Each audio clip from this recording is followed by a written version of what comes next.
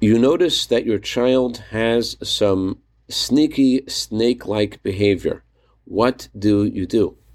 Good morning. When Aaron encountered the sorcerers of Egypt, they all took their staffs and they threw them on the ground and they all turned into snakes.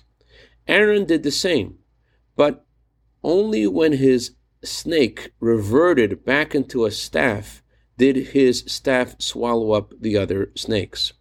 If you notice something serpentine in someone else, chances are that you're going to react in an unbalanced way and thus not give the child what they really need. You may need sometimes to swallow up and to restrict something negative and untoward in your child. But if you're going to do this with your snake, if you're going to do this because you're upset, you're going to respond in an unbalanced way. And for the child will be very confused, because for the parent it makes sense. Yesterday I was in a good mood and that's why I gave you an ice cream. Today I'm in a bad mood and that's why I gave you a consequence. But the child doesn't feel that.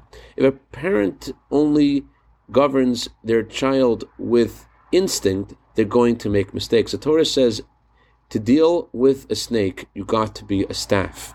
Staff means cold and firm with your mind. Your mind is to control your heart, and also you need to be like the staff of Aaron. Only administer this swallowing of the negative behavior if this is coming from love. And if you're not sure, the Rebbe says that go with love. Be very, very careful before administering any consequence, and even then, only as a staff of Aaron. I'd like to dedicate a minute of Torah today to the neshama of Chana Bas Moshe, whose anniversary of passing is today. May her neshama have an aliyah, and may she be a good better on behalf of all of her descendants and their families. V'seich Klal Yisrael. Have a wonderful Chodesh.